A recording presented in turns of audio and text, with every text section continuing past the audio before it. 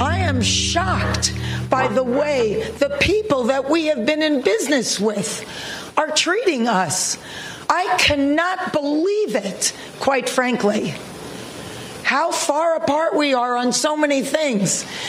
How they plead poverty, that they're losing money left and right when giving hundreds of millions of dollars to their CEOs. It is disgusting. Shame on them. They stand on the wrong side of history at this very moment. We stand in solidarity, in unprecedented unity. Our union and our sister unions and the unions around the world are standing by us, as well as other labor unions. Because at some point, the jig is up. You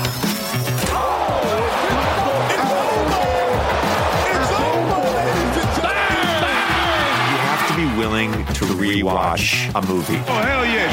Hell yeah. Quit. Strawberry banana. Leafy plum. Please don't aggregate this. Lillard, long range three. Their defense is atrocious. I'm sort of the rock star. Right on the cowboy. People, Tissot is the official watch of the NBA. Everybody who listens to this podcast knows how I feel about aggregation. I'm oddly intrigued by neck tattoos. You know, we love China. We love playing there. Here comes a dunk. Shut up and listen. You think you're better than me? All right, welcome back to the Rewindables. Ben Kroc, Chris Wendelkin. We are here tonight. Ben, we're talking about movies, Chris. Our favorite thing. Well, movies, baby, films, flicks. In a way, going to the theater, getting a big bucket of popcorn and watching movies and talking about our favorite movies. We love movies. We're just so lucky and blessed, Chris, that we have a podcast where we get to talk about movies and how much we love them and even promote them by name because of how much we love them, and we want to encourage all of our listeners to go out and spend their hard-earned money on these great movies that we love so much. Let's get into it. What are we talking about? Which movie do we get to? Are we going to do more? No. Should we talk about the right there 1992 MGM film? No. Should we talk about that? Okay, great film. Should we continue our discussion and our analysis of that wonderful movie, or we could talk about other ones? Don't name any films. We've already gone down the rabbit hole of. We could bleep that. We could remind our listeners how much we love. This is the not fucking around club. You know what's funny, Chris? It occurred to me recently. We've never actually done a full deep dive of really the founding movie of the Rewindables. One of our all-time favorites. Really an awesome movie that was bleeped. The Magna Carta of the podcast, if you will. You know, the movie that really started the whole Boston Cinematic Universe. So many great films, and we've got all the time in the world to talk about all of them. Well, Ben, unfortunately tonight we're going to have to table discussions about a certain ice skating movie that we've been discussing for the last month because... Wait, what? Yeah, I'm really sorry, man. I know you've sort of been consumed in work, but I don't know, how much you've been following the news, but there was actually a strike that was announced by SAG-AFTRA. President of SAG-AFTRA, Fran Drescher, announced, I guess it's been 2 weeks now, we're about 2 weeks in, that the Actors Union, which I'm a part of, the Screen Actors Guild, is at an impasse with the AMPTP, which is the Alliance of Motion Pictures and Film and Television Producers. You cannot keep being dwindled and marginalized and disrespected and dishonored. The entire business model has been changed by streaming, digital, AI. This is a moment of history that is a moment of truth. If we don't stand tall right now, we are all going to be in trouble. We are all going to be in jeopardy of being replaced by machines and big business. Who cares more about Wall Street than you and your family? Most of Americans don't have more than $500 in an emergency. This is a very big deal, and it weighed heavy on us. But at some point, you have to say, no, we're not going to take this anymore. You people are crazy. What are you doing? Why are you doing this? Privately, they all say we're the center of the wheel. Everybody else tinkers around our artistry. But actions speak louder than words. And there was nothing there. It was insulting. So we came together in strength and solidarity and unity with the largest strike authorization vote in our union's history. And we made the hard decision that we tell you as we stand before you today. This is major. It's really serious. And it's going to impact every single person that is in labor. We are fortunate enough to be in a country right now that happens to be labor friendly. And yet, we were facing opposition that was so labor unfriendly, so tone deaf to what we are saying. You cannot change the business model as much as it has changed and not expect the contract to change too. We're not going to keep doing incremental changes on a contract that no longer honors what is happening right now with this business model that was foisted upon us. What are we doing? Moving around furniture on the Titanic? It's crazy. So the jig is up, AMPTP. We stand tall. You have to wake up and smell the coffee. We are labor and we stand tall and we demand respect and to be honored for our contribution. You share the wealth because you cannot exist without us. Yeah, we couldn't agree on a contract. So unfortunately, as I'm a member of SAG-AFTRA, I am forbidden from going on podcasts and promoting struck work, which includes, unfortunately for us, Ben, film and television that was produced by any of the companies in that alliance of producers. And in the case of the ice skating movie, and I think we'll just refer to it as the ice skating movie, maybe. Yeah. So again, that will just be bleeped. But yeah, that is the aforementioned ice skating movie. Well, that was produced. Listen, I'm not striking, so I'm not going to abide by any of those rules. Right. And frankly, I'm shocked. This is all shocking and very upsetting news to me. This is a really good point. So is it only bleeped if I say it? I'm not. We'll have to sort of figure this out. We'll have to figure all this out in post, I suppose. Yeah. But my question, Chris, is: listen, you're a Hollywood actor, which means, first of all, you're incredibly hot. You must be in great shape. Rolling in dough. You're famous, I'm incredibly wealthy, and most importantly, you are wealthy from being a Hollywood actor. I can't go anywhere without the paparazzi. Why would you bite the hand that feeds you all of that fame and wealth? That doesn't make any sense to me, Chris. I'm looking out for the little guy, basically, is the way it goes. Yeah, the thing is, Ben, I think there are a lot of misconceptions about Hollywood and Hollywood actors, and I think most people assume that everyone has it, like, George Clooney and myself, the elites, The Rock. sort of, Tom Cruise, pavement lined with gold over here. Affleck, Damon, Wendelken. Sure, yeah. But the majority of our membership in the union, which is 160,000 people, is actually having a hard time. Mostly these are not even just middle income people. These are lower income people.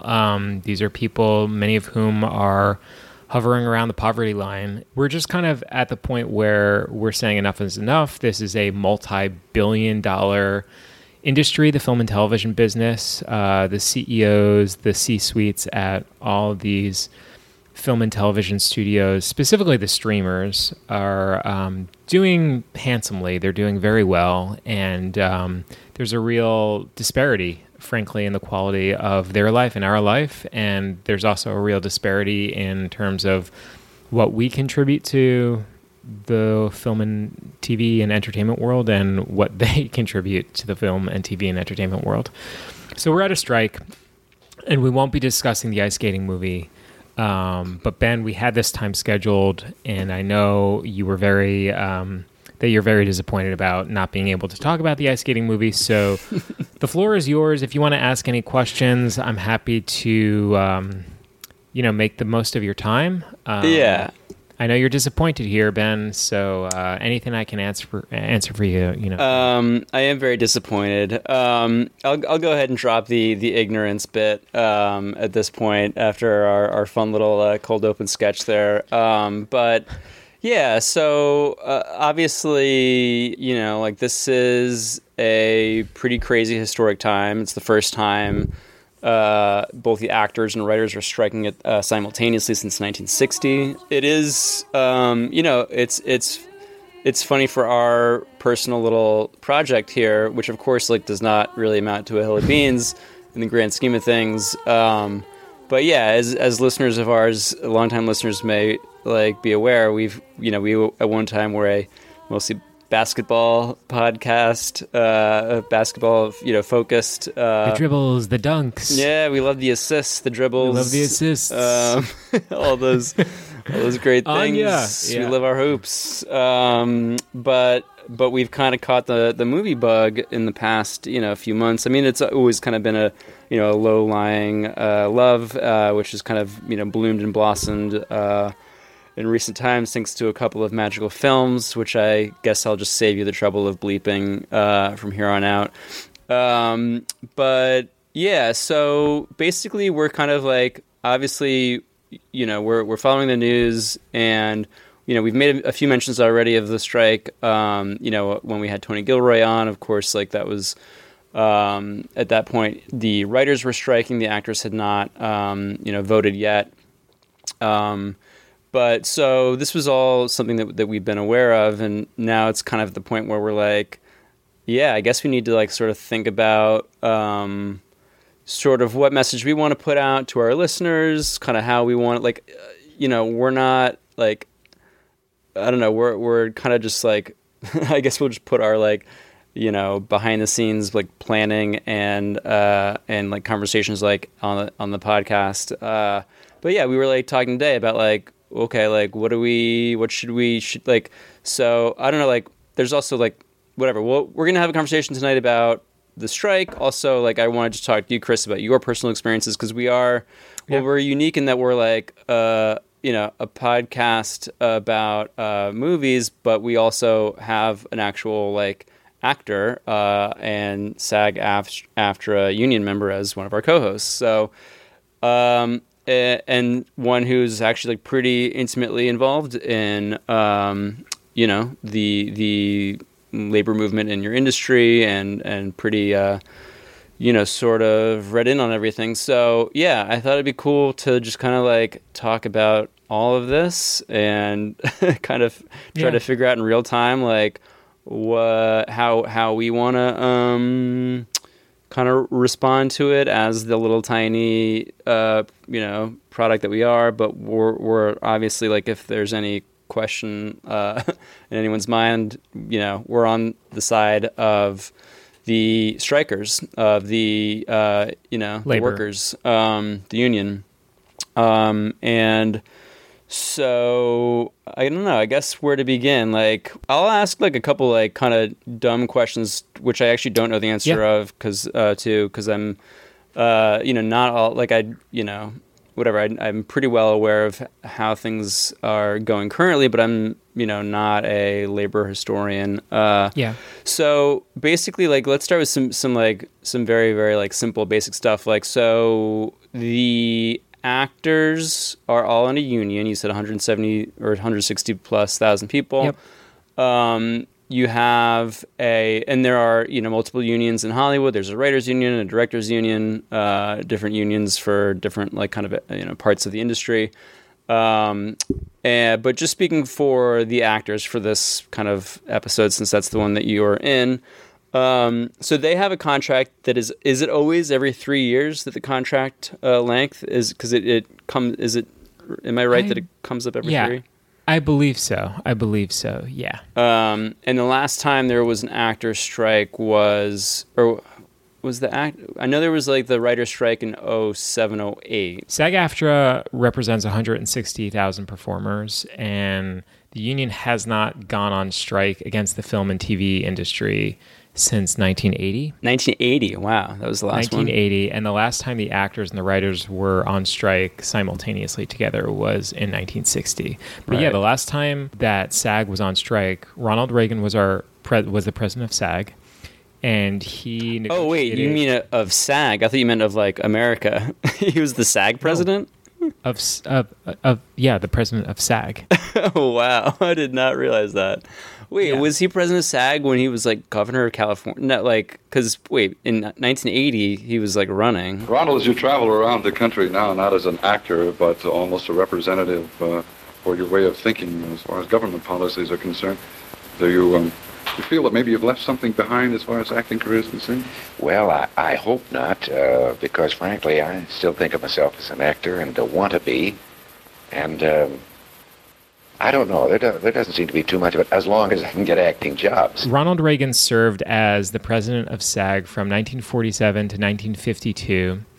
And in the 50s, he was working as in TV, and I guess he was like a spokesman for General Electric. Well, you don't seem to be doing too badly here on GE Theater. We see you every week here on TV8. Yes, I understand that we just learned recently that after 8 long years, the normal sponsor itch set in, and so this is the last season for GE Theater. Well, what do you have in mind past that time? I don't know. I've been in the nest so long, I'm still blinking in the sunlight now, and I do find I'm getting kind of a kick out of looking around and seeing the different courses that are available. And then from 1959 to 1960, he served as SAG's president again. And wild. That was when 1960 was when SAG and the WGA struck together. Right. And it was during that strike that Reagan landed historic gains for us, including residuals on film and TV. Yeah. It was just like the beginning of residual payments, but it was really historic, which is like wild to think when you consider where his politics ended 20 years later. When he what an arc. Holy shit. Right. When he became I had no idea he was he was a union president. That's fucking wild.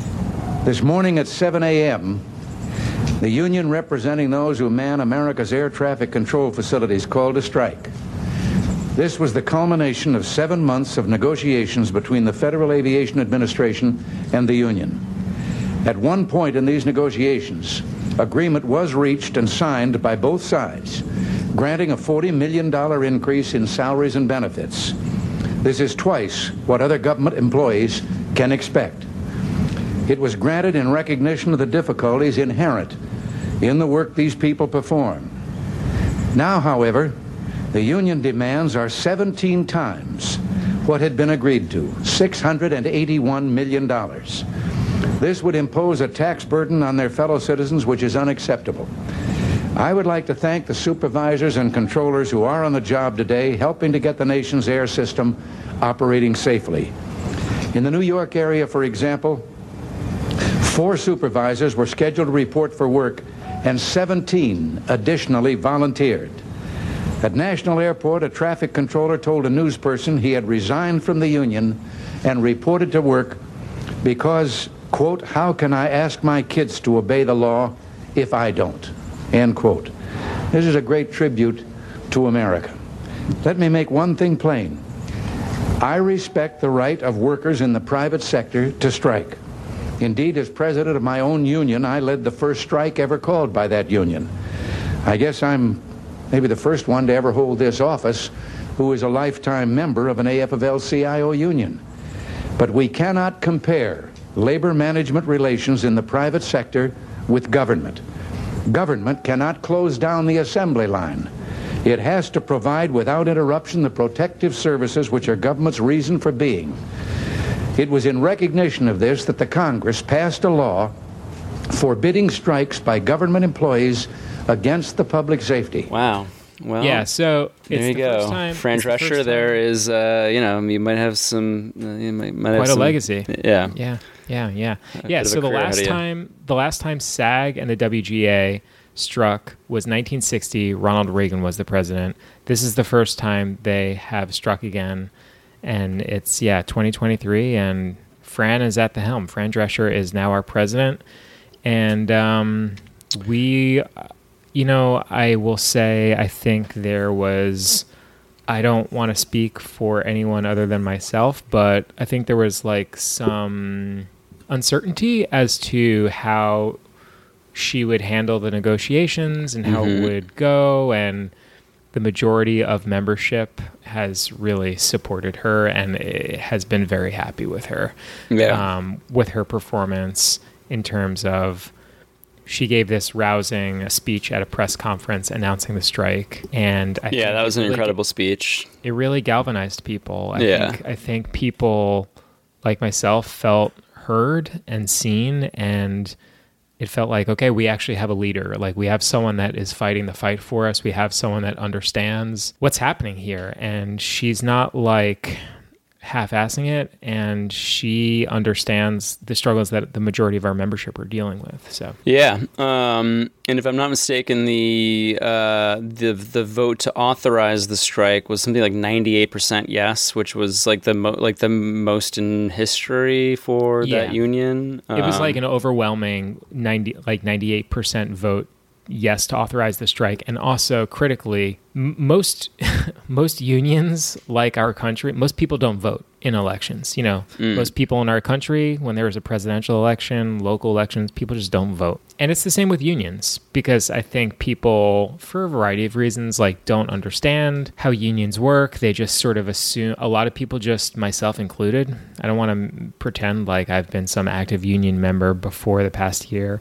I think most people assume everyone who's in this union is like me. They have politics like me. They probably have pretty similar values to me. So what am I really going to vote for? How different could any of these people really be? Also, I'm busy. I'm busy. I have multiple... someone who has lightly participated in as a union member. I'm actually a member of WGA technically through my newsroom union.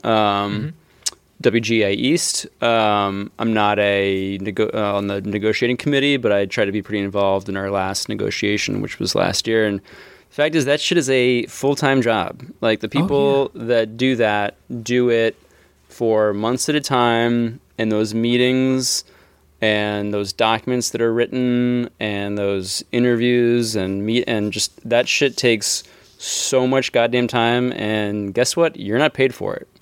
No. And it's crazy. Yeah, so like I said, I don't pretend like I've been some active union member before this past year, but the strike authorization, I think... Yeah, I'm looking at it right now. It's 65,000 members cast ballots. 65,000? For a voting percentage of 47.69 of eligible voters. Yeah, great. Yeah, 97.91 in favor of a strike authorization ahead of negotiations. So basically, that's so that, well, whatever, we don't need to get too into the weeds of what a vote of authorization doesn't actually mean. You're striking. You vote to basically have that at your disposal before you head into negotiations, if I'm not mistaken. Yes. So 65,000 people from our 160,000 person union voted.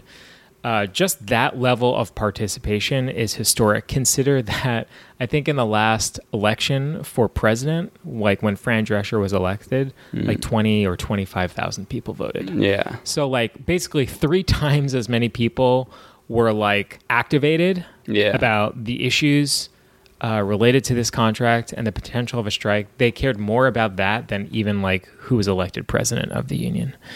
So it just sort of puts in perspective how, on a razor's edge people are about these issues here. Yeah, and how it's it seems like there's a very like sort of sudden and collective realization, like, oh, this is actually like a tipping point. Like this is the future of our profession. I mean, there's simply no other way to put it than like. I know that every single goddamn presidential candidate says this is the most important election of our lifetime, but the fact is that like this doesn't happen every 4 years. This is. And the thing I've learned is that in contract negotiations, when you were like, so there's just going to be another contract in 3 years and 3 years after that.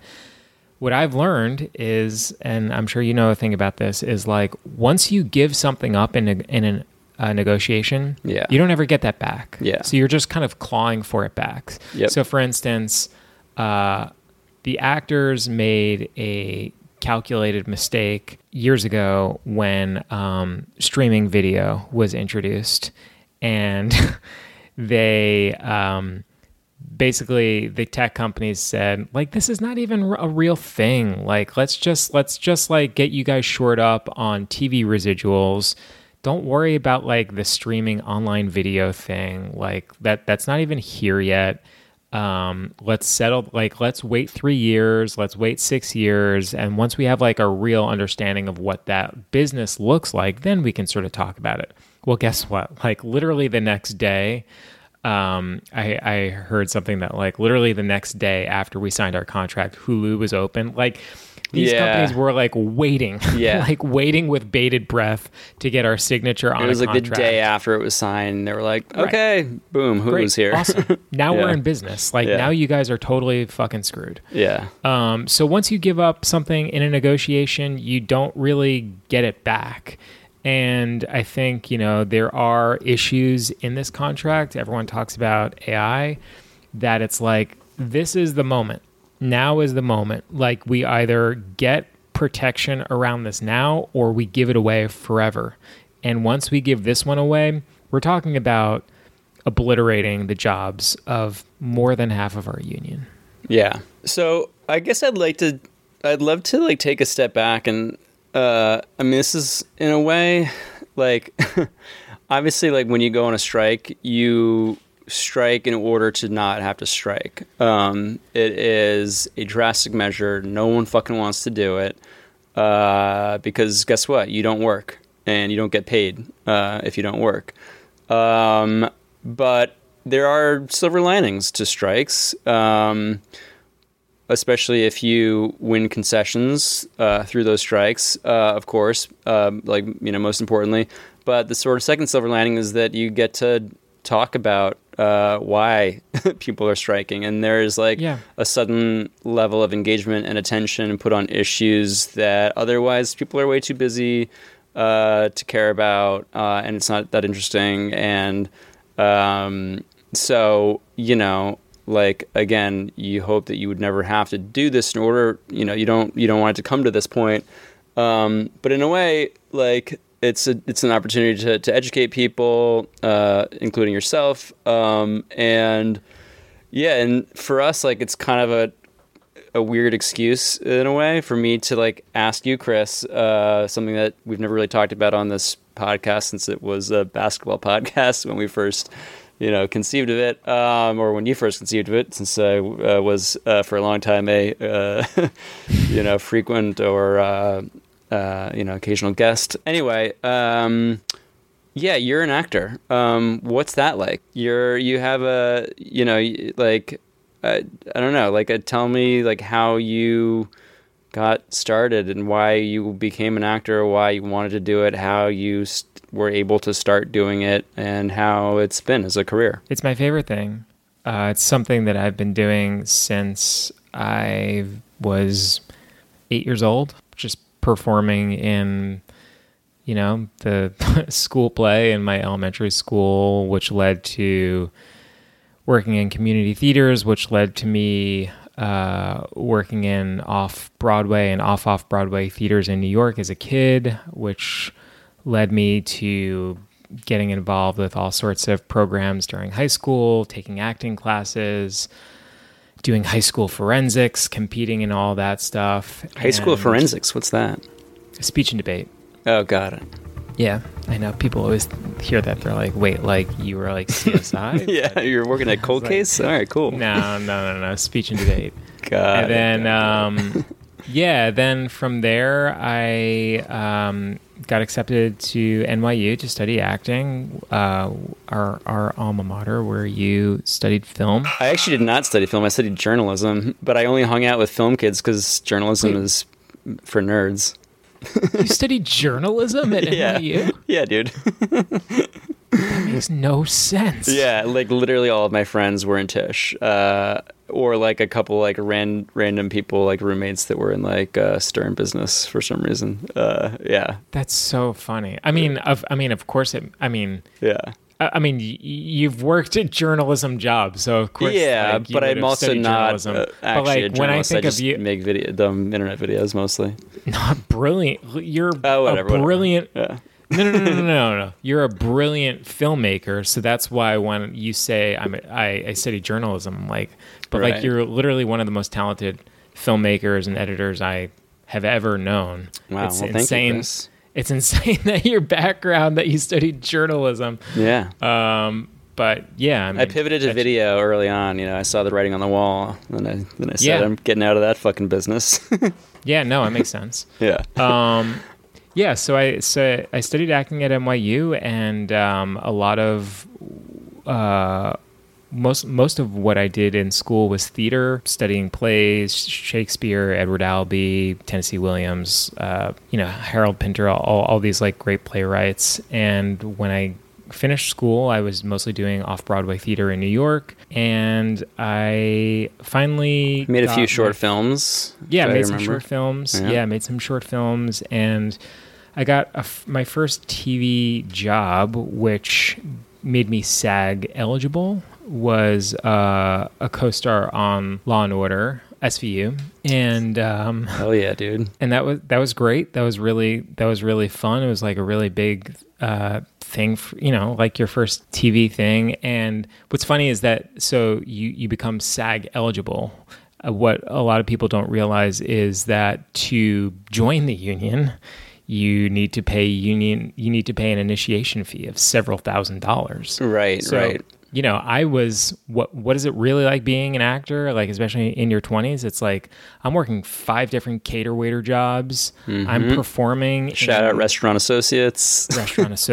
I'm performing in basements in the East Village. I'm doing performance art pieces in Midtown East at Shishama, which was this performance art space. I was, what was that one theater? Now I'm trying to blank on the name. Like you and like Lustig definitely performed there, but I'm forgetting the name of it now. But do you know where it was? I want to say Midtown-ish. Tank? What? The Tank? I don't think so. I don't know. I'll find it somewhere and text it to you like 5 hours from now. But yeah, that's what like being a young developing actor basically is having multiple jobs and maintaining your flexibility, working several different temp jobs. I was temping at Condé Nast for years and years, just like floating between magazines and corporate desks where, hey, so-and-so is, gone for 4 days to take a vacation, and can you sit at their desk and answer phones? And I'm between plays, or my rehearsals are in the evening, so I could make it work. And that's what being an actor largely is sort of making your craft and your art like the focal point of your life, and trying to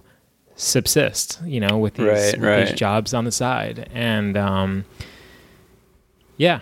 And now, so getting into or becoming eligible for SAG, much like Doug Dorsey became eligible for nationals in the fantastic 1992 film Redacted. It's different, because I've read about how, or listened to podcasts about how, like, if you're a background actor, you need a certain number of hours or a certain number of projects that you're actually cast for, a certain number of lines. I know obviously there's different like pay structures and stuff depending on like how many lines you have or scenes you appear in or whatever. But for the SVU role that you landed, like it was big enough that like just that first job got you eligible. But I know for like if it was a smaller role or just a background appearance, that alone wouldn't have gotten it. You'd need like multiple auditions and multiple acceptances to 4 different roles to actually, again, get the privilege of paying more money out of your pocket to be a member of a union. Yeah, it's this like weird thing that the same conundrum exists with Actors Equity, which is the Stage Actors Union, which is like everyone is aspiring to be in an equity production of a play. Everyone is aspiring to be in a SAG-AFTRA production of a film or TV show. And the only way to get into said union is basically to be a non-union person who is chosen by one of the insiders to be saying like, I want you, you're good enough.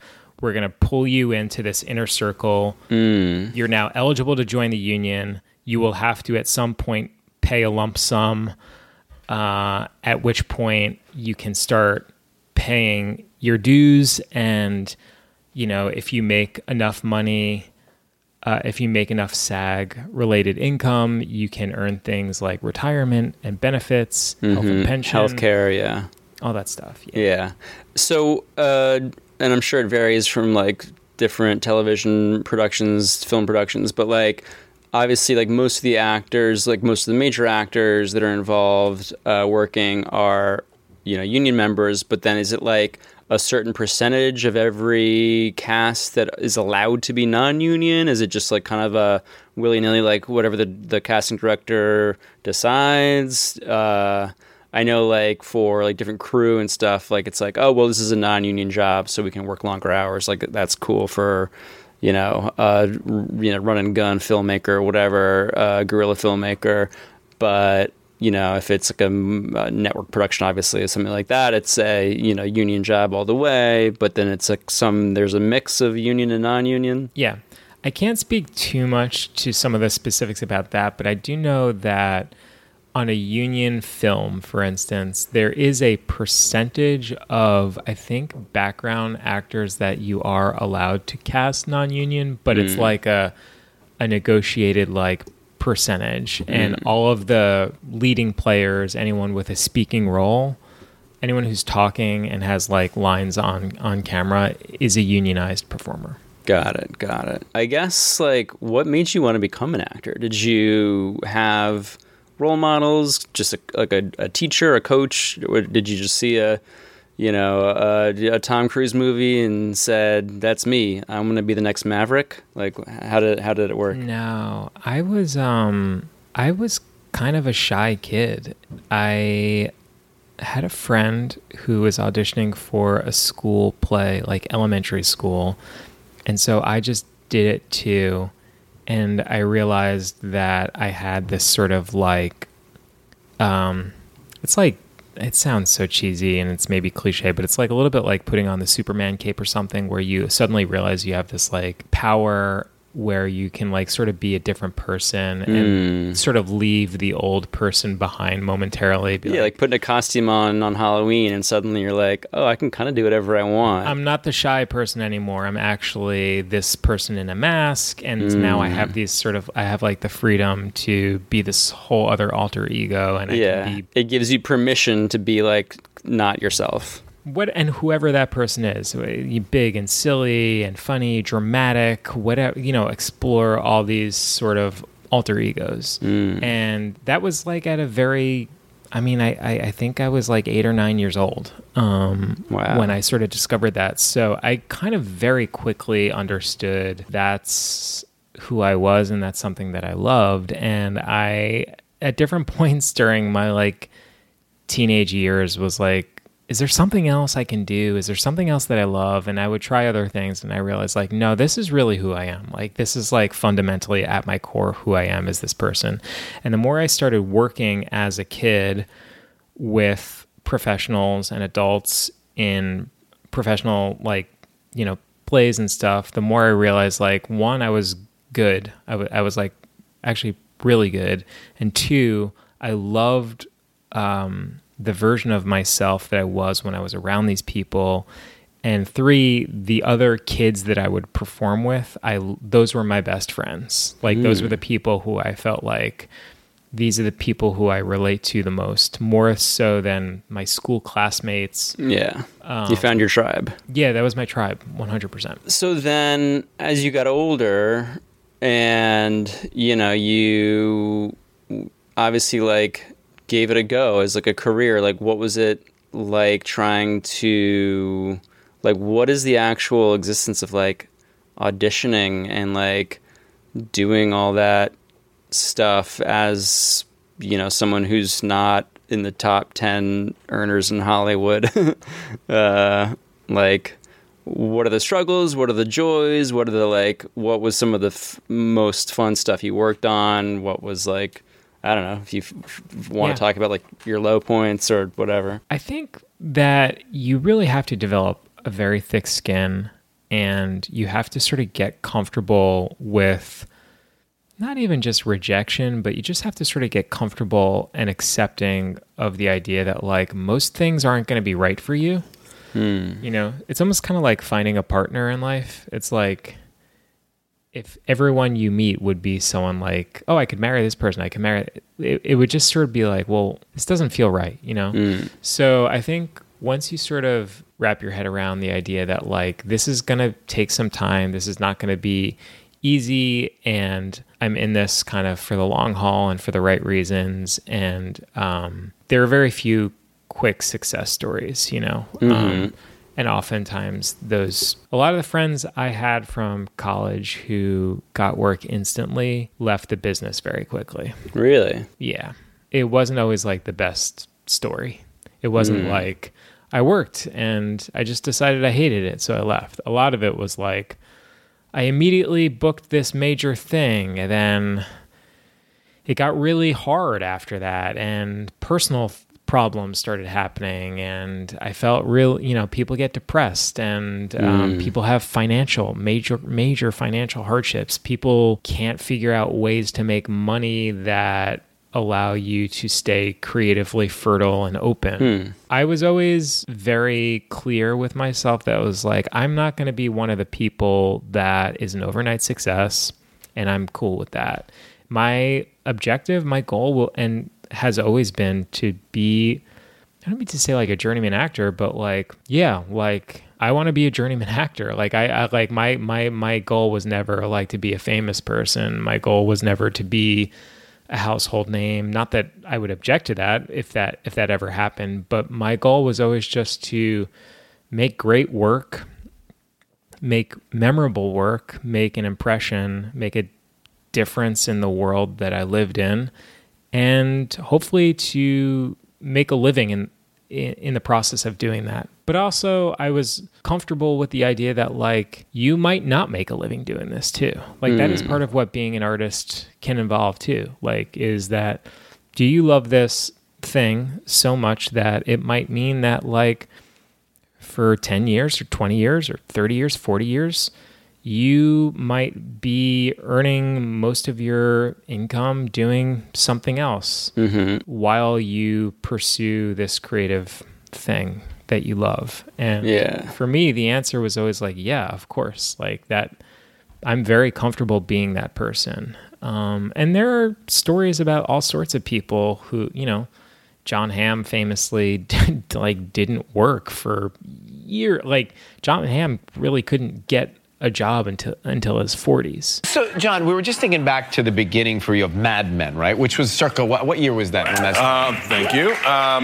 Mad Men aired, we shot the pilot in 2005 and it aired in 2006. And people must still come up to you all the time, just talking about big fans. A lot of people watched it during the pandemic. A lot of people like rediscovered it or discovered it during the pandemic, including people that I've worked with for years who I thought had actually seen my work. I'm wondering, would you even be able to make that show now because of all the smoking? Now smoking cannot... I don't know. Here we are in the world of the golden age of content. I think it would probably find a home. It was definitely a moment in time. We may have talked about it, but remind me, you were working in Venice at were you waiting tables down there? I was waiting tables, and in fact, I was waiting tables with one of the guys who ended up being in the pilot of Mad Men, and then played Lee Garner Jr., one of the Where did you guys work? Wow. 72 Market Street, which was owned by Tony Bill and Dudley Moore. And Dudley would come in before he Play the passed away to play the piano. Oh, wow. That was like, this is Hollywood. This is happening. Like, this is, Yeah, that's kind of wild. He just came out of nowhere. Yeah. Right. And he really needed, I mean, I'm sure he would say he needed to go on a certain journey. But the reality is also that he was just someone that needed to basically look 40. And once he basically once, I mean, he always Sometimes was that. He was always that talented. It's not like when he was 20, he was an untalented person, and then he turned 40, and he suddenly became capable of being the lead of a TV show. Yeah, it's just he. And I'm oversimplifying it, of course, because it's you need the convergence of a lot of incredible things. You need an amazing script. You need great producers, directors. You need a ton of luck. You need representatives that believe in you. You need to be in the right place at the right time.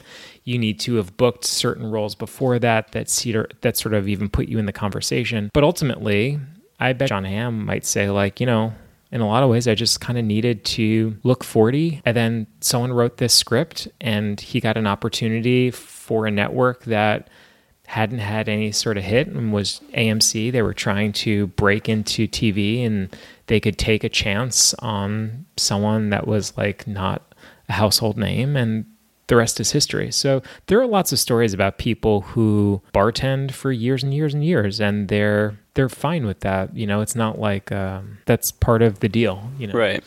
And the fact is, you're able to say that you succeeded in getting that first job on SVU in early 2000s, mid 2000s.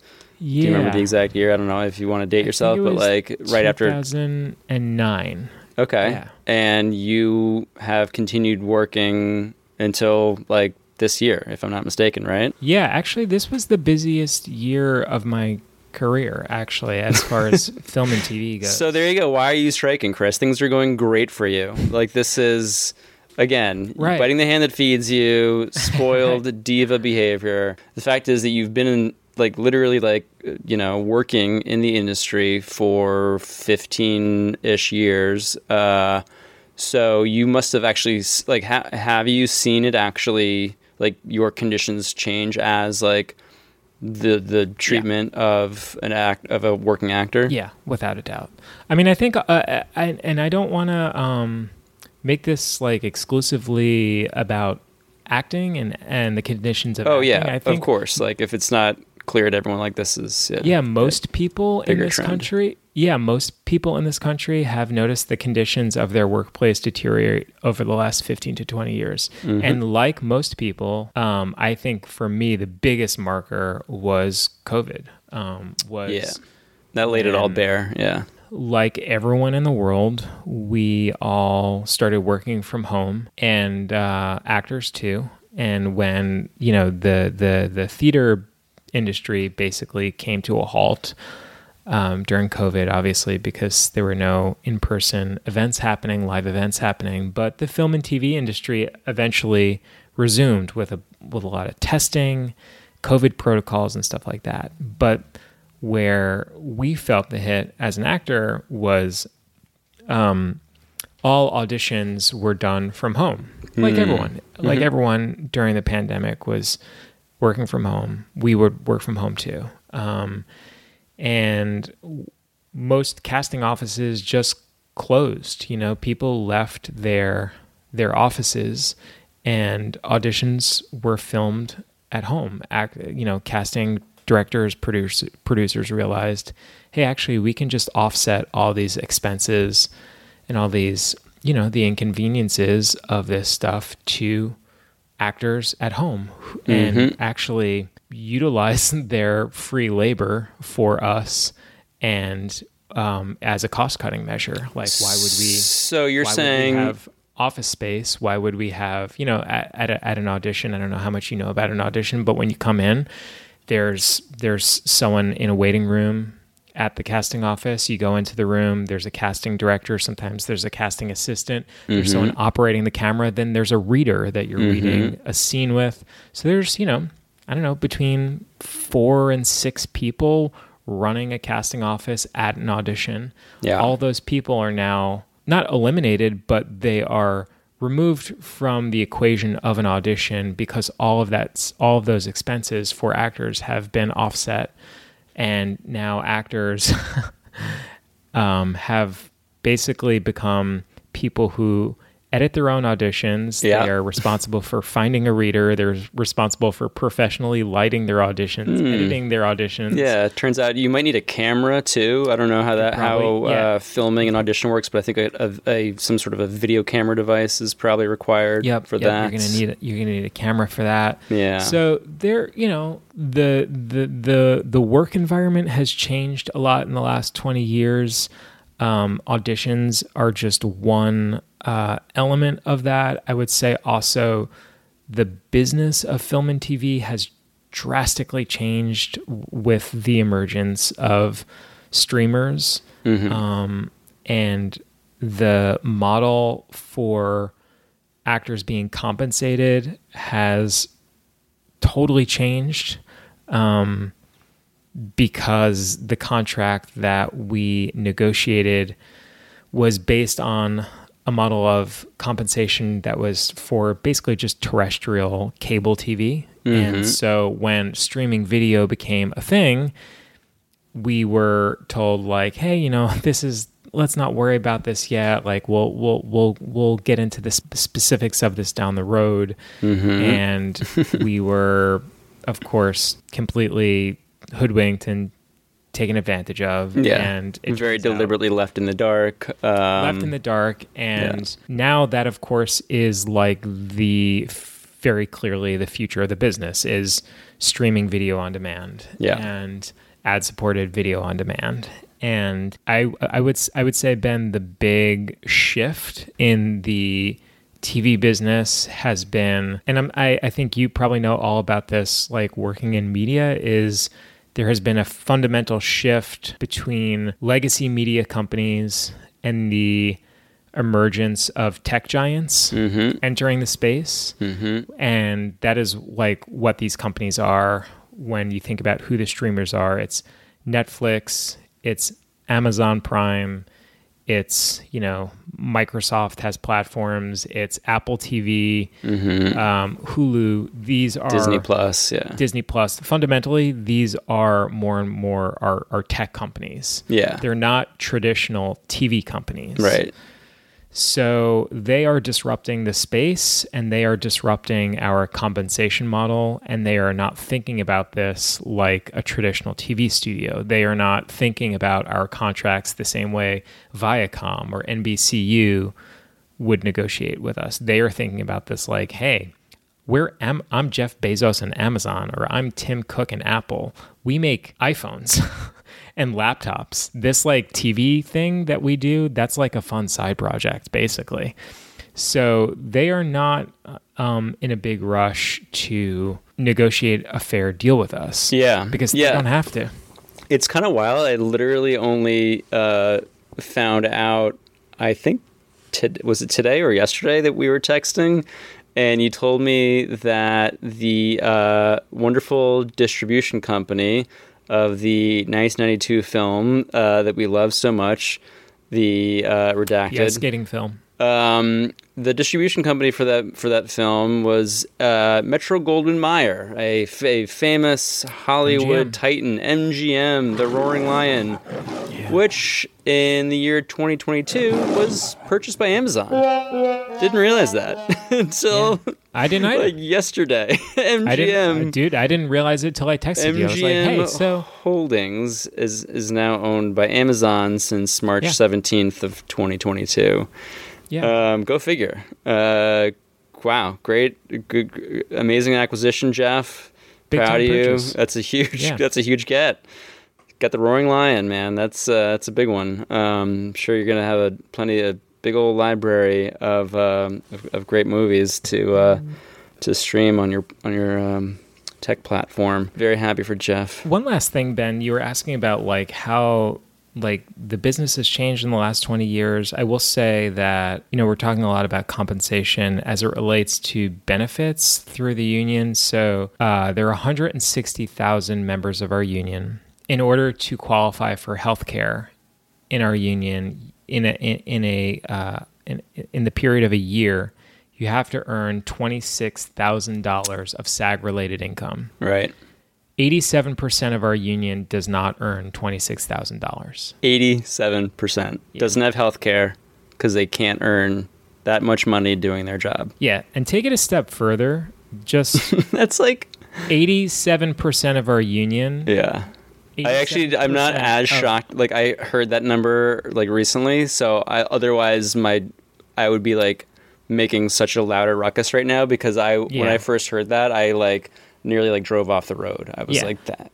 I mean, I knew it was bad, but 87%. 87% of our union does not earn more than $26,000 in SAG income. But to be fair, they live in Los Angeles, which is a very affordable or New York city, or New York, which you could easily get by on that much.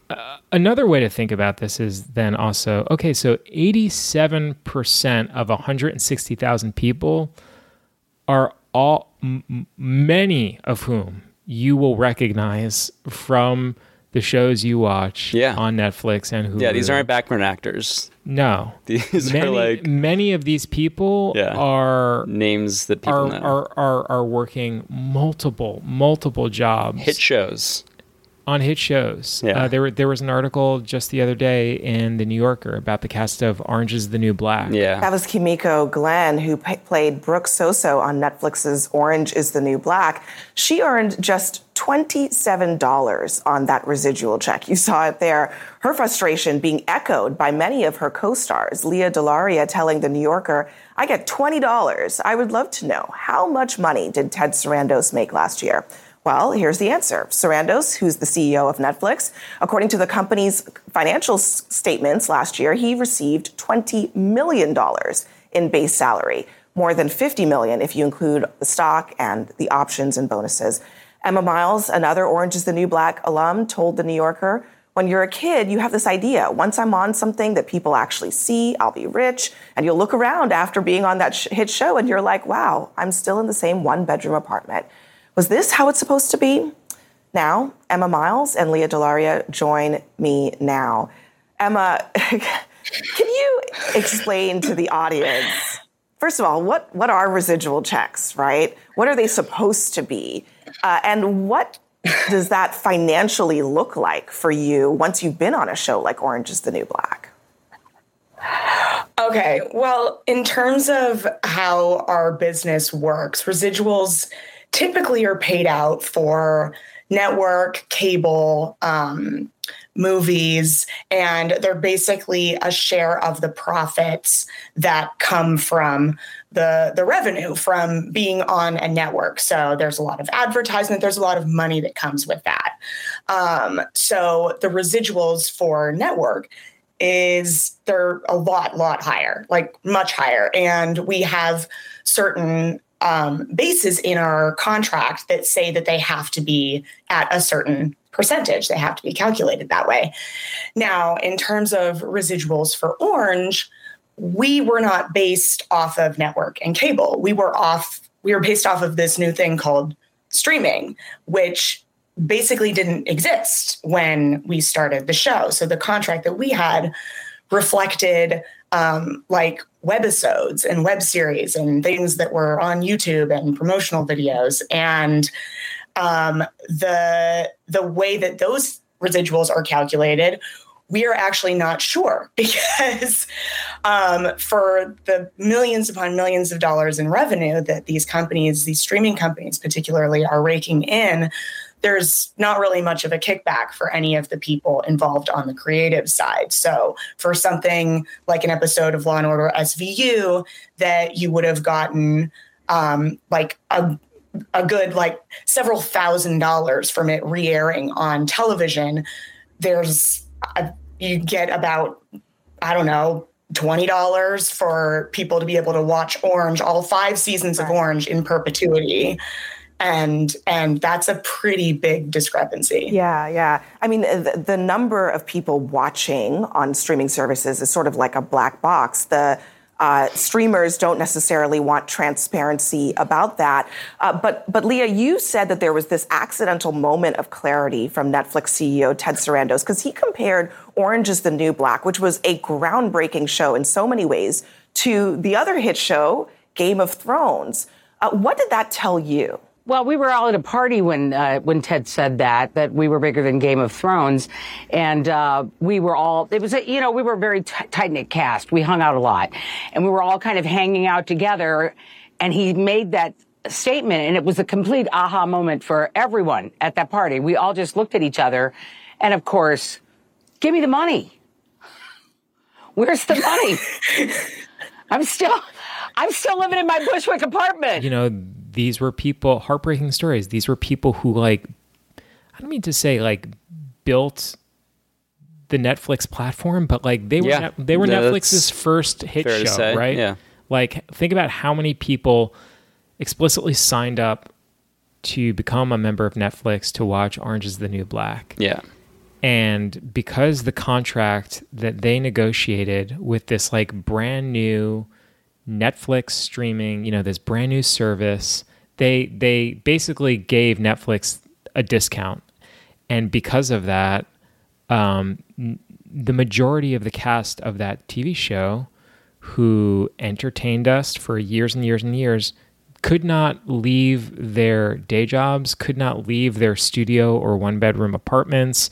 You'll read stories about there were actors who had a 5-6 a.m. call on set out at Kaufman Astoria Studios in Queens, who couldn't afford a cab ride, couldn't afford the cab fare. And so, they would take the subways, and of course they're very recognizable people. These are quote unquote celebrities, right? These are the characters you love from the shows that you watch. Mm-hmm. And yet many of them are also juggling multiple bartending jobs, or they're paralegals, many of them are paralegals at law firms, or working admin jobs in offices, and it's just it's always been a business where people bend over backwards to make it happen. It's just now more than ever, it's people are bending in ways that we are now breaking, because you can only be so much of a contortionist before the human body actually breaks.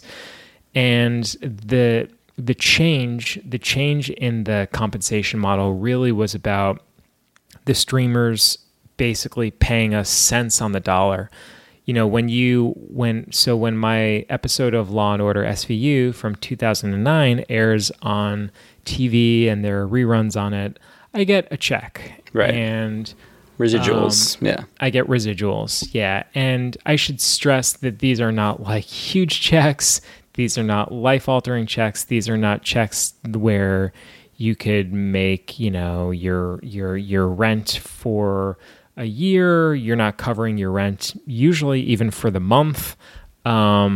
Sometimes I'll get a $30 check. Sometimes I'll get a check for $100 or $200 or whatever it is.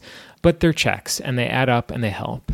And with the streaming services, it's literal cents on the dollar. And I learned about this this phenomenon recently called wage invasion. Chris, are you familiar with this term? I am. I would love a quick primer. First of all, great name, fantastic branding. But what exactly is wage invasion, and how does that work? It is absolutely insanity. The idea that they are hiding your future residuals in your initial compensation. So they're basically saying, hey, we're going to pay you your ask of $50,000, say, But 10 or 15 grand of that is going to be you borrowing against your future residuals. If you're asking for 50 grand, sure, but we're going to take that out of what you would have been paid in the future. So these performers who are thinking they're getting their quote, they don't know that they're actually getting an advance against their future residuals, which they will depend on when they're not on a show or not on a film to get them through the lean times. That's been an incredibly frustrating issue because sometimes agents are commissioning that, which if it had been paid as residuals, not all residuals are commissionable. So we are fighting to reduce the amount of someone's initial compensation that can be an advance payment of residuals. So we've seen a lot of people post 1 cent checks, 2 cent checks, $3 checks, which are what their residuals have been reduced to. But in some cases, people are not getting residuals at all, sometimes for years, because all of those residuals they would have gotten, they were paid, and that was disguised in their initial compensation and their salary. We were able to limit that percentage to 15% for Netflix only.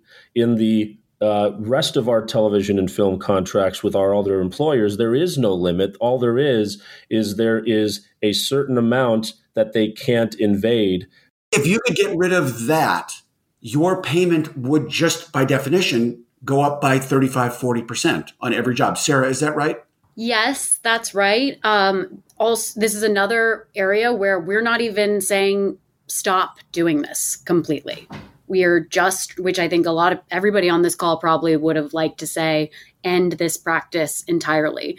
Our proposal is just limiting the amount that they can do it. And another aspect of it is saying, you have to pay us our advance paid residuals, quote unquote, in a separate check, like you do with every other residual, so that our members know what amount of their payment is residuals, and so that their representatives see that, so that our members can advocate for themselves and say, excuse me, this isn't commissionable. This wasn't part of my initial compensation. These are my residuals that if I'd gotten them later, you wouldn't have commissioned. And also, I just wanted to flag that we have given this a great name. It's called wage invasion. Instead of saying you're going to get $50,000 for this job, and once people start watching it, you'll get residual checks. What they're saying is you're going to get $50,000 for this job, but 20 of that $50,000 is your residual fund. So once you've earned $20,000 of residuals, then we'll actually start paying you residual checks. Okay. But how, so I'm guessing are they keeping track of all that? Or is it on the actor or the actor's representatives to keep track of all that? Because that seems like a very difficult thing to track. It's impossible to track. Because it might take a very long time to make that much money in residuals. It's impossible to track. Yes, the actors are supposed to keep track of all of this, and if you don't, how would an actor know exactly how many times a TV show is watched in the future on any platform or channel? So here's the problem with this whole notion, Ben, is that a major issue that we have with the streaming services is the lack of transparency around data. Right. Of course. We love transparency, folks. We love it. We're negotiating. Gotta have it. Without it, you're lost. We're negotiating with the most sophisticated data companies in the world, and apparently they don't know how many people watch their shows. They It's can't. tough. They can't It's tough tell to know. us. They can't tell Well, us. How many we all people. share the passwords. It's not their fault, So yeah, unfortunately, Netflix, they have no idea how many people watch their shows, so they can't pay us based on performance. There's no metric of success for any of these shows, their products, which we are calling bullshit on in these negotiations and saying you have to provide us some standard for measurement. We have to know how many people watch these shows. How can we possibly negotiate a fair contract without knowing how many people watch what?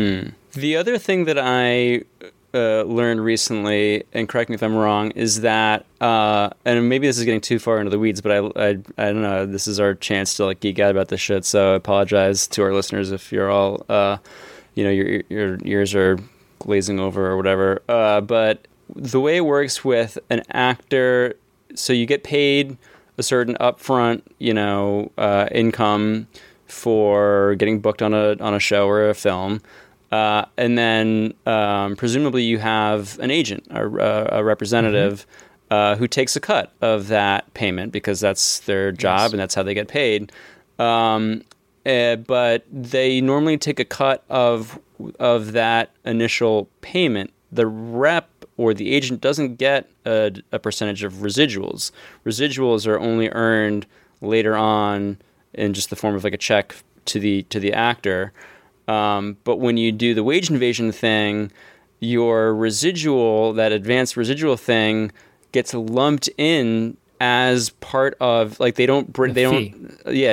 fee, exactly. So your rep, your agent, instead of taking his or her cut from the $30K, that's your actual fee, and the $20K is your quote unquote residual part, they'll take their cut out of the $50K.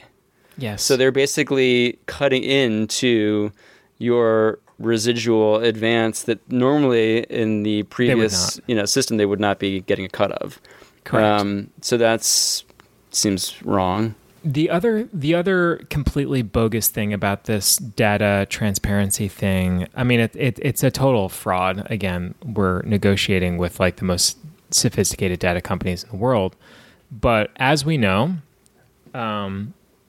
Netflix and Hulu and Peacock, all these services now have ad-supported tiers of membership.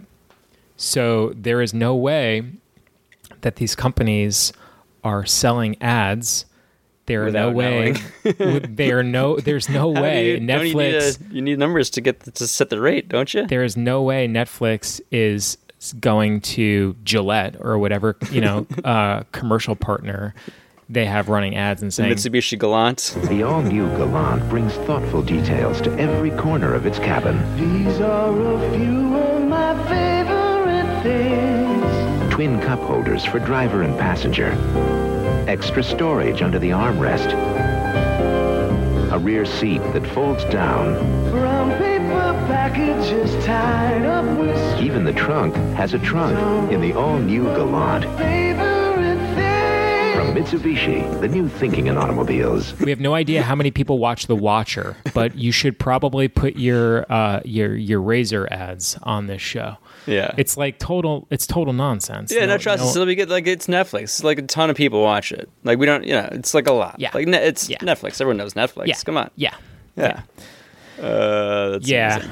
It's preposterous. And then, the other big thing, I mean, is AI. I don't know when you want to talk about this or how. Yeah, obviously, I was going to build up to this, Chris. Okay. Now, listen, whenever you want to bring it up. This is a good time. But my question to you is, you're a movie star, which means by definition you seek eternal life through fame and attention, and creating images of yourself that will be consumed and perpetuated and preserved forever.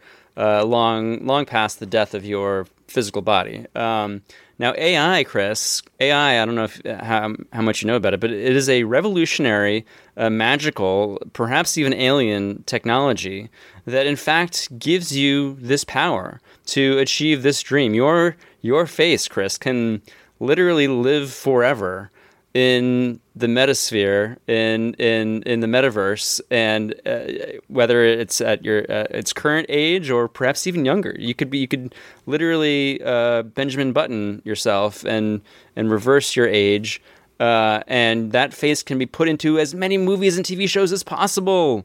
Chris, how is this a bad thing for you as a famous Hollywood movie star? Yeah, so I'll start with the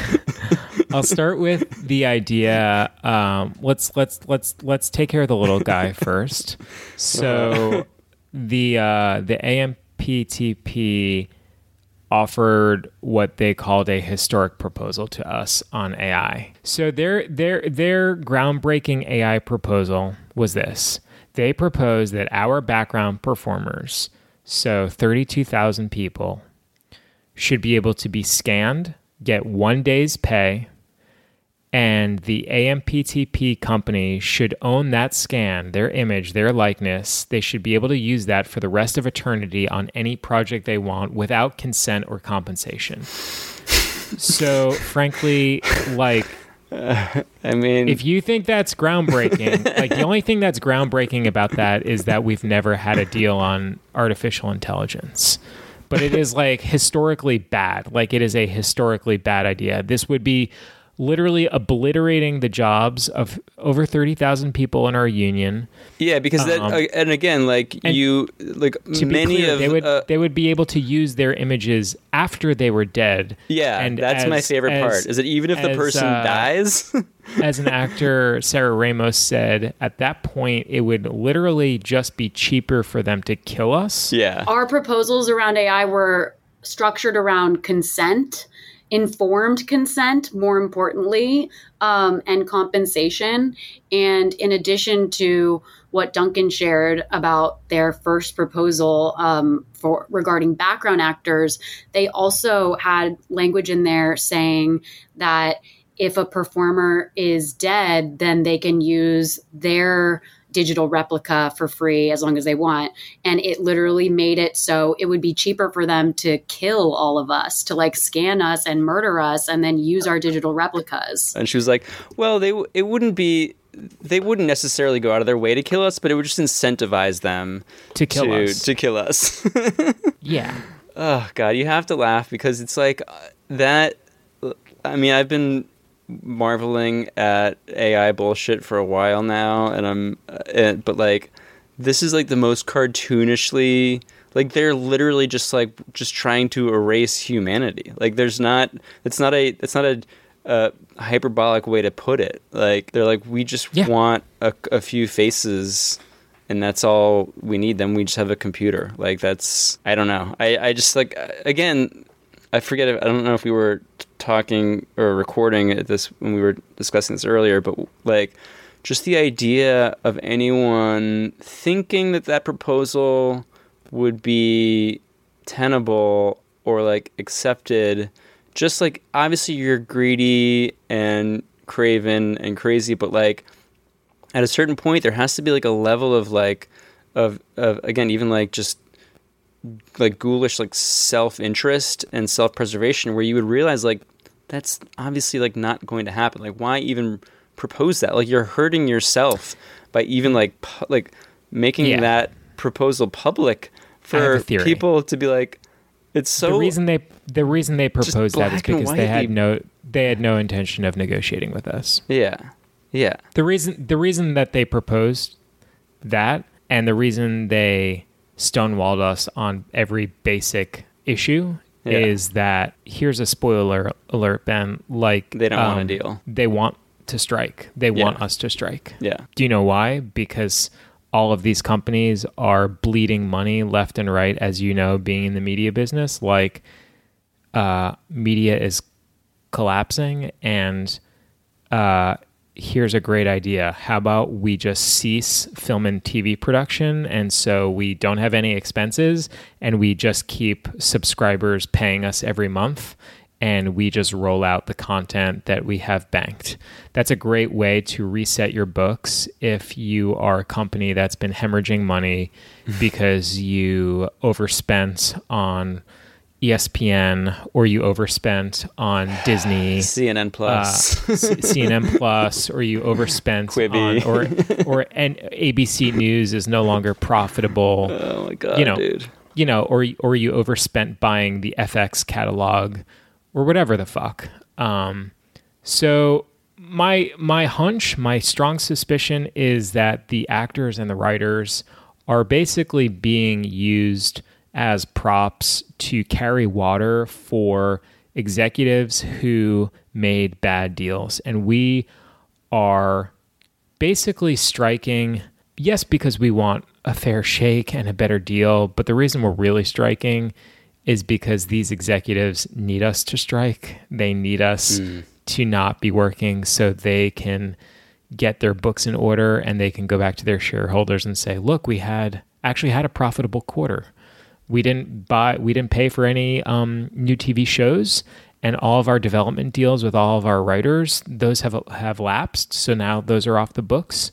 And So yeah, we're actually now a more valuable company because people haven't stopped subscribing to Netflix. Yeah, because people forgot to cancel their Hulu subscription, and they're still giving us that. Because people are addicted to their shows. Yeah, so they're still collecting their fee. So my hunch is that actually, Ben, that this is what the tech companies actually wanted, because the bottom line is Jeff Bezos, Tim Cook, like these streaming TV services are like a pet project for them. Yeah. This is not the core of their business, but it is the core of the business for NBCU. It is the core of Viacom is just a media company. NBC is just a media company.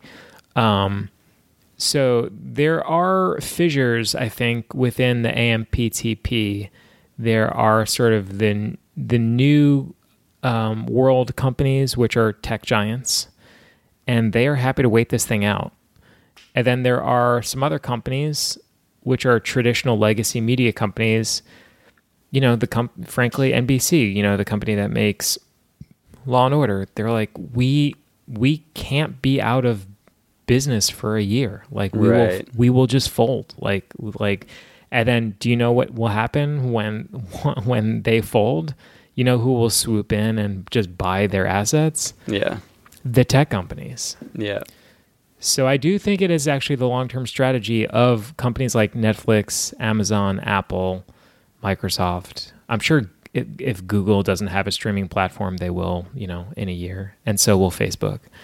Is to actually allow these legacy media companies to bankrupt themselves, to set themselves on fire. And then they can swoop in and buy their assets and basically remake TV. Wow. Shit. Yeah, I don't know if that all fully hit me and dawned on me until just now.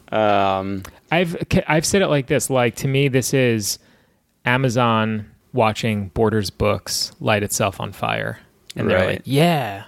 These greedy authors, they want too much money for their books. Yeah, fuck them. Like, yeah, no, just say you're not going to sell their books. Yeah, let them strike. And then before long, Borders Books is actually out of business. And then who swoops in and buys Borders Books but Amazon? And then suddenly they have a monopoly on book retail.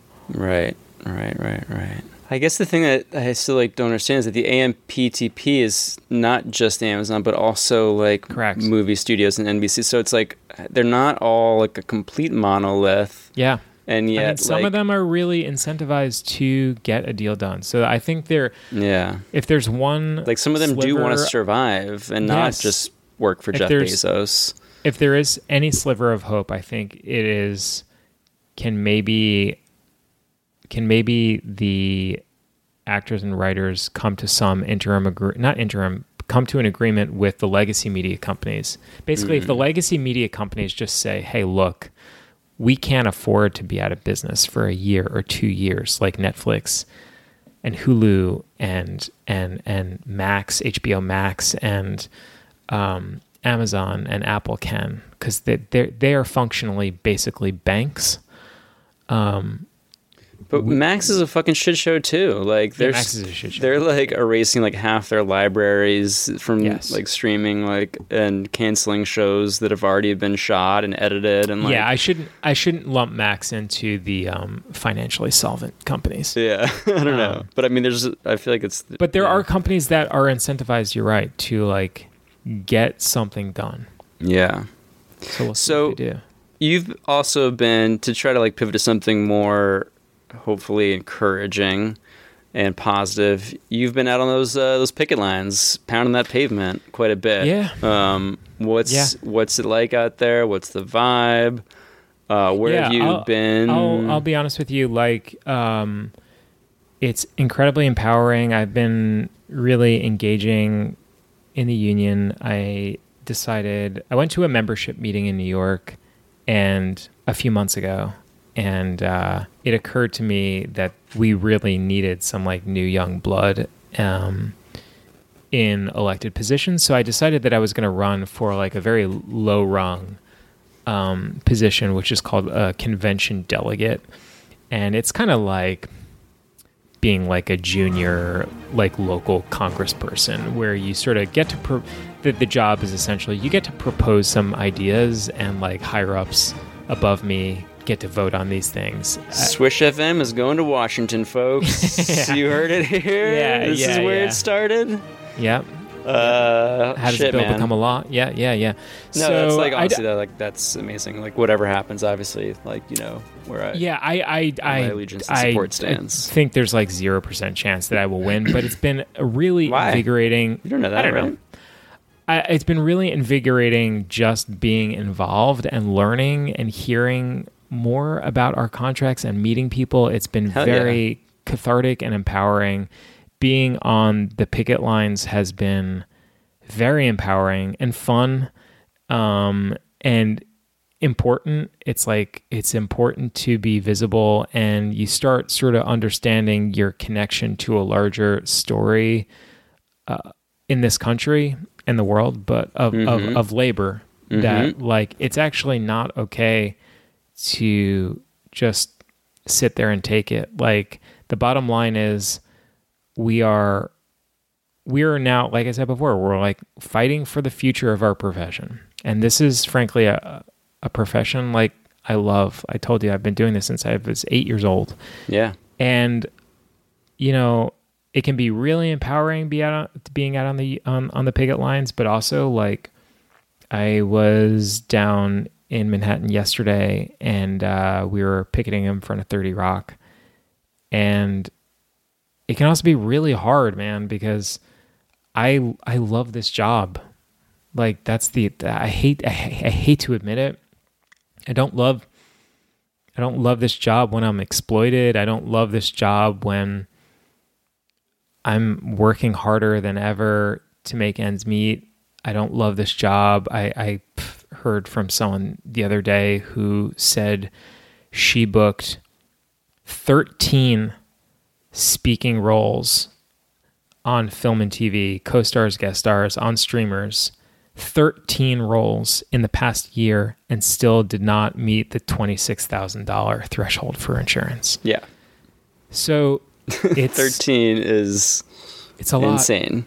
That's like that's a highly successful person. That's like a highly what's successful your person. Like I don't know, like what's your batting average? Like I imagine I had a really good year, man. You had a good year, but like an average, like you auditioned to like a lot of stuff. Like out of like in a normal year, like how many jobs do you get versus auditions you go out for? Like I don't know. I can in a year I can sometimes audition for 100 jobs, 75 jobs, film and TV things, and I might book one, and that could be a really good year. Yeah. 13 is insane. 13 is like I should stress. Lotto, I should stress like people, times.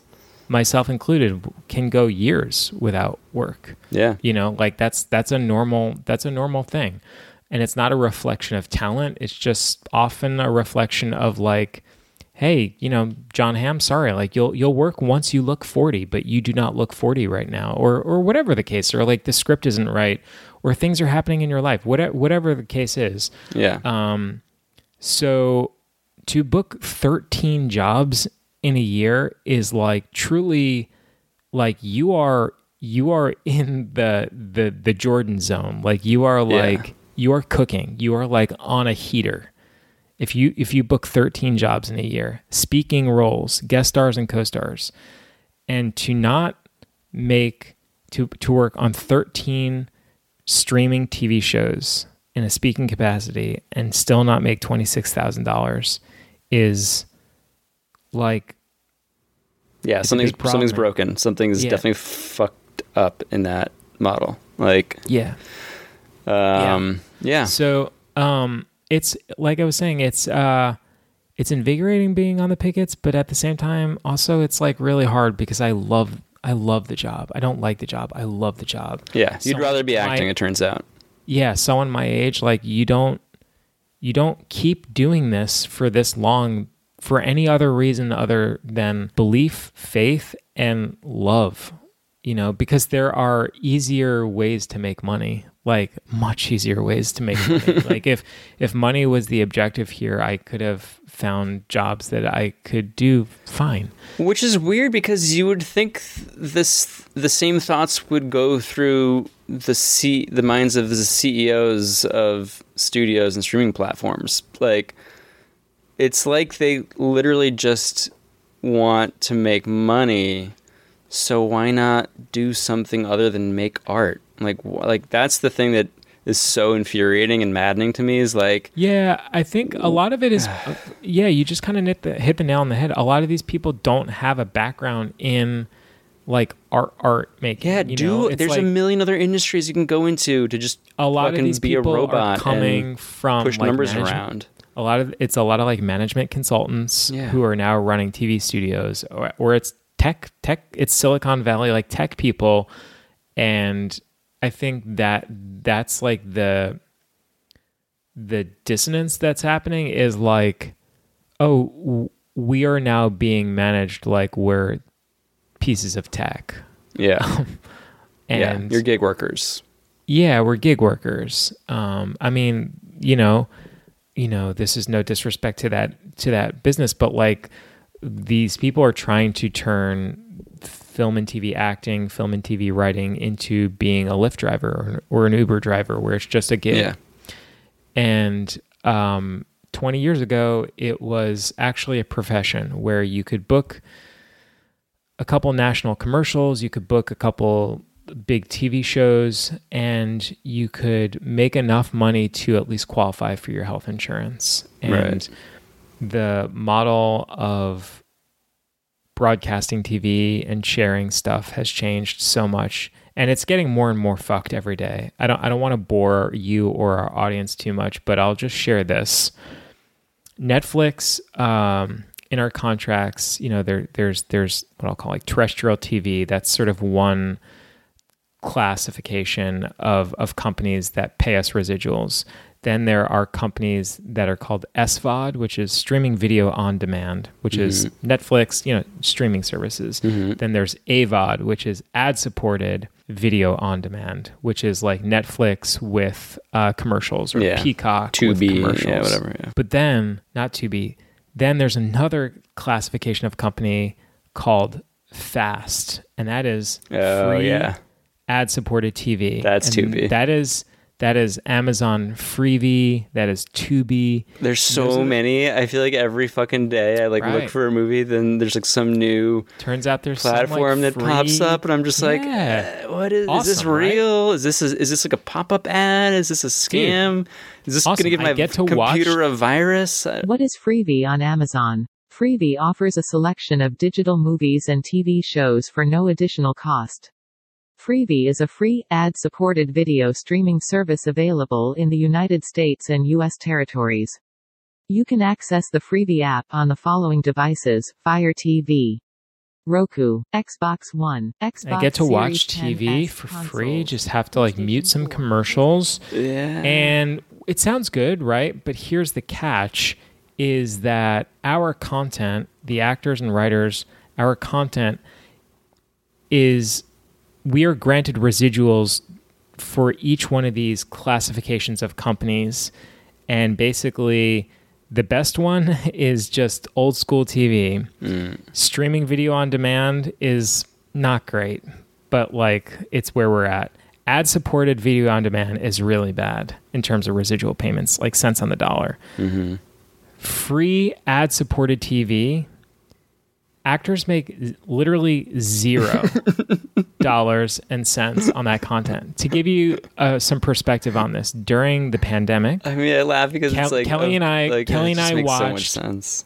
Kelly and I watched the entirety of Mad Men during the pandemic, and we watched it on Amazon Freevee. And it was great. We just had to mute, like I said, just mute the commercials. Yeah. We got to watch the whole thing for free. Great. John Hamm made $0 and 0 cents from us watching the entirety of that TV show. It's awesome. That's great. And it's incredibly fucked. And like I said, it is the tech companies basically hoping to reinvent TV, like the TV wheel. Yeah. I mean, why not? If they can get away with it, why not try it? But it seems like they can't because, yeah, we're gonna give them some hell. We're pushing. Luckily, unions exist. Luckily, there is real power and strength in numbers and solidarity. Yes. And here's the thing that the tech companies and the CEOs take for granted. Actors are built for this. Yeah, I was going to say, they kind of fucked up by picking a fight with a bunch of people who are really good at talking and convincing people of things. Yes, and take it a step further. Ben, 87% of our union does not make $26,000 from TV income. Right. We are fundamentally a collective of people who are professional jugglers. Yeah, we all have scrappers, multiple jobs. Yeah. So they're like, guess what? You're not going to be able to work on film and TV this year. And we're all like, yeah, guess what? Oh, we're great. Working now I can actually tell my second and third job, like, oh, I'm available this week. So I can make more money probably this year than I ever did before. Exactly. Yeah. So what they miscalculated is that we are not all Brad Pitt. We are not all Leonardo DiCaprio and Jennifer Aniston. Like, most of us are actually pretty middle-class people, and we've been bending over backwards just to be in this business to begin with. Just to be someone that's auditioning for roles for the last 15, 20 years, you have to have multiple jobs. You have to make ends meet. And you have to have that dog in you. Yeah. So for most of us, the idea that we won't be auditioning and there won't be film and TV production, while it's really hard and it sucks, it's something we're actually very equipped for and we're used to. And we are actually very down. We're like, great. So you're saying we won't work for a month, 3 months, 6 months, a year, but hopefully at the end of this, we could reshape and reimagine the way this entire industry is potentially compensating us and providing us benefits and offering us protections against our digital likeness being used against us to replace us. Like, yeah, I'm down. I'm actually down for that. So yeah, we are built for this fight. They do not fucking understand. Actors are the most scrappy, resilient people I've ever met. Yeah. Yeah, they can leak out as many fucking sound bites as they want about wanting to starve and put actors like out of their homes. But probably not going to happen. So I guess the final question on my mind, Chris, is what does all this mean for our little project here? I mean, we are still technically a basketball podcast. I believe that basketball is a separate industry, so we're not, barred from talking about that. Yeah, we can talk about that. But I mean, obviously, the Rewindables is a massive hit. It's resonating, we're shooting up the iTunes charts. I believe we're still at number 1 according to... And we love iTunes, by the way. My metrics. iTunes charts are the only charts that matter. Spotify is also great. We want to say thank you to our beautiful partners. We love you. These tech companies that control the podcast rankings. We're so grateful for you and for your platform. Great platforms. It's just been tremendous being in business with all of you. Yeah. We're very lucky that the audio and music business is completely fine and healthy. As in stark contrast to the Hollywood biz. But yeah, I mean, I don't know if we, you can either edit this out, I don't know, depending on, I guess we never really landed on a final, answer to this question. But the fact is that we have some pretty good content that we've already got. We have ice skating movie related content. Yes, redacted ice skating film content, which we really want to share with people because it's really good and not like stuff that we recorded before the actors strike. I think we just have to release it with the redacted name. Yeah, we might just have to do that.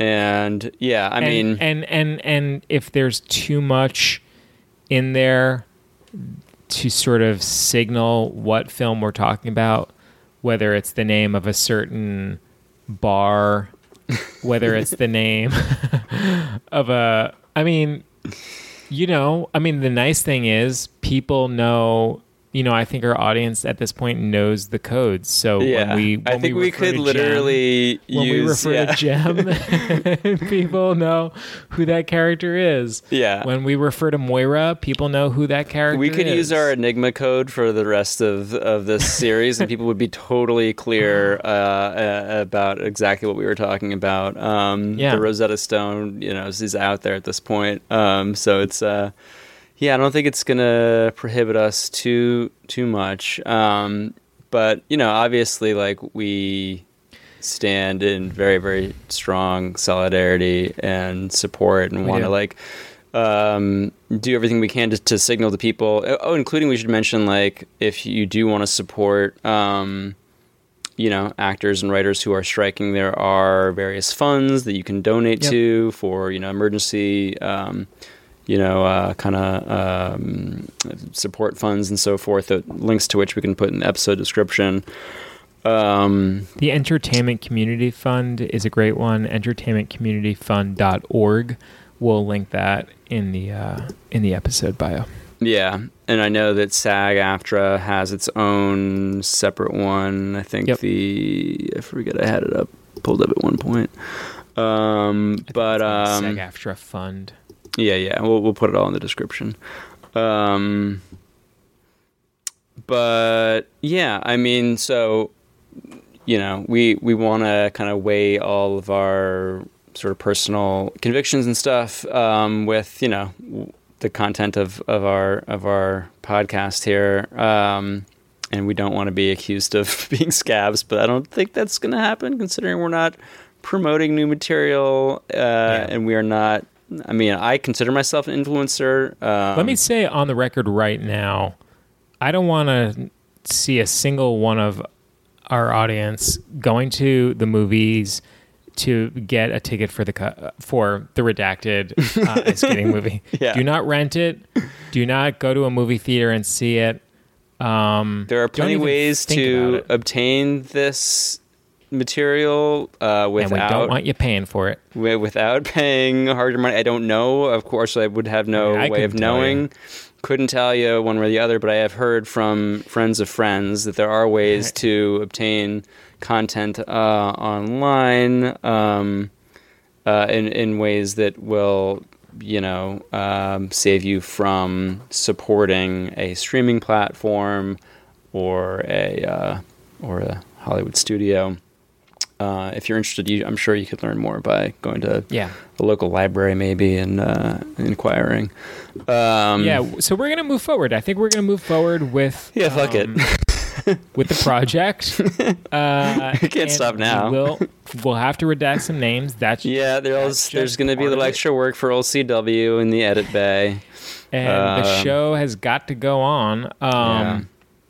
Real quick, it's the SAG-AFTRA Foundation. It's a non-for-profit. Yeah, it's a non-for-profit organization associated with the union, but it's not part of the union, and it's there to provide financial relief to many of the union's 160,000 members via the foundation has like an emergency financial assistance program, which can be used to help actors get through the strike. So if you're an actor and you're listening to this and you need some financial assistance, reach out.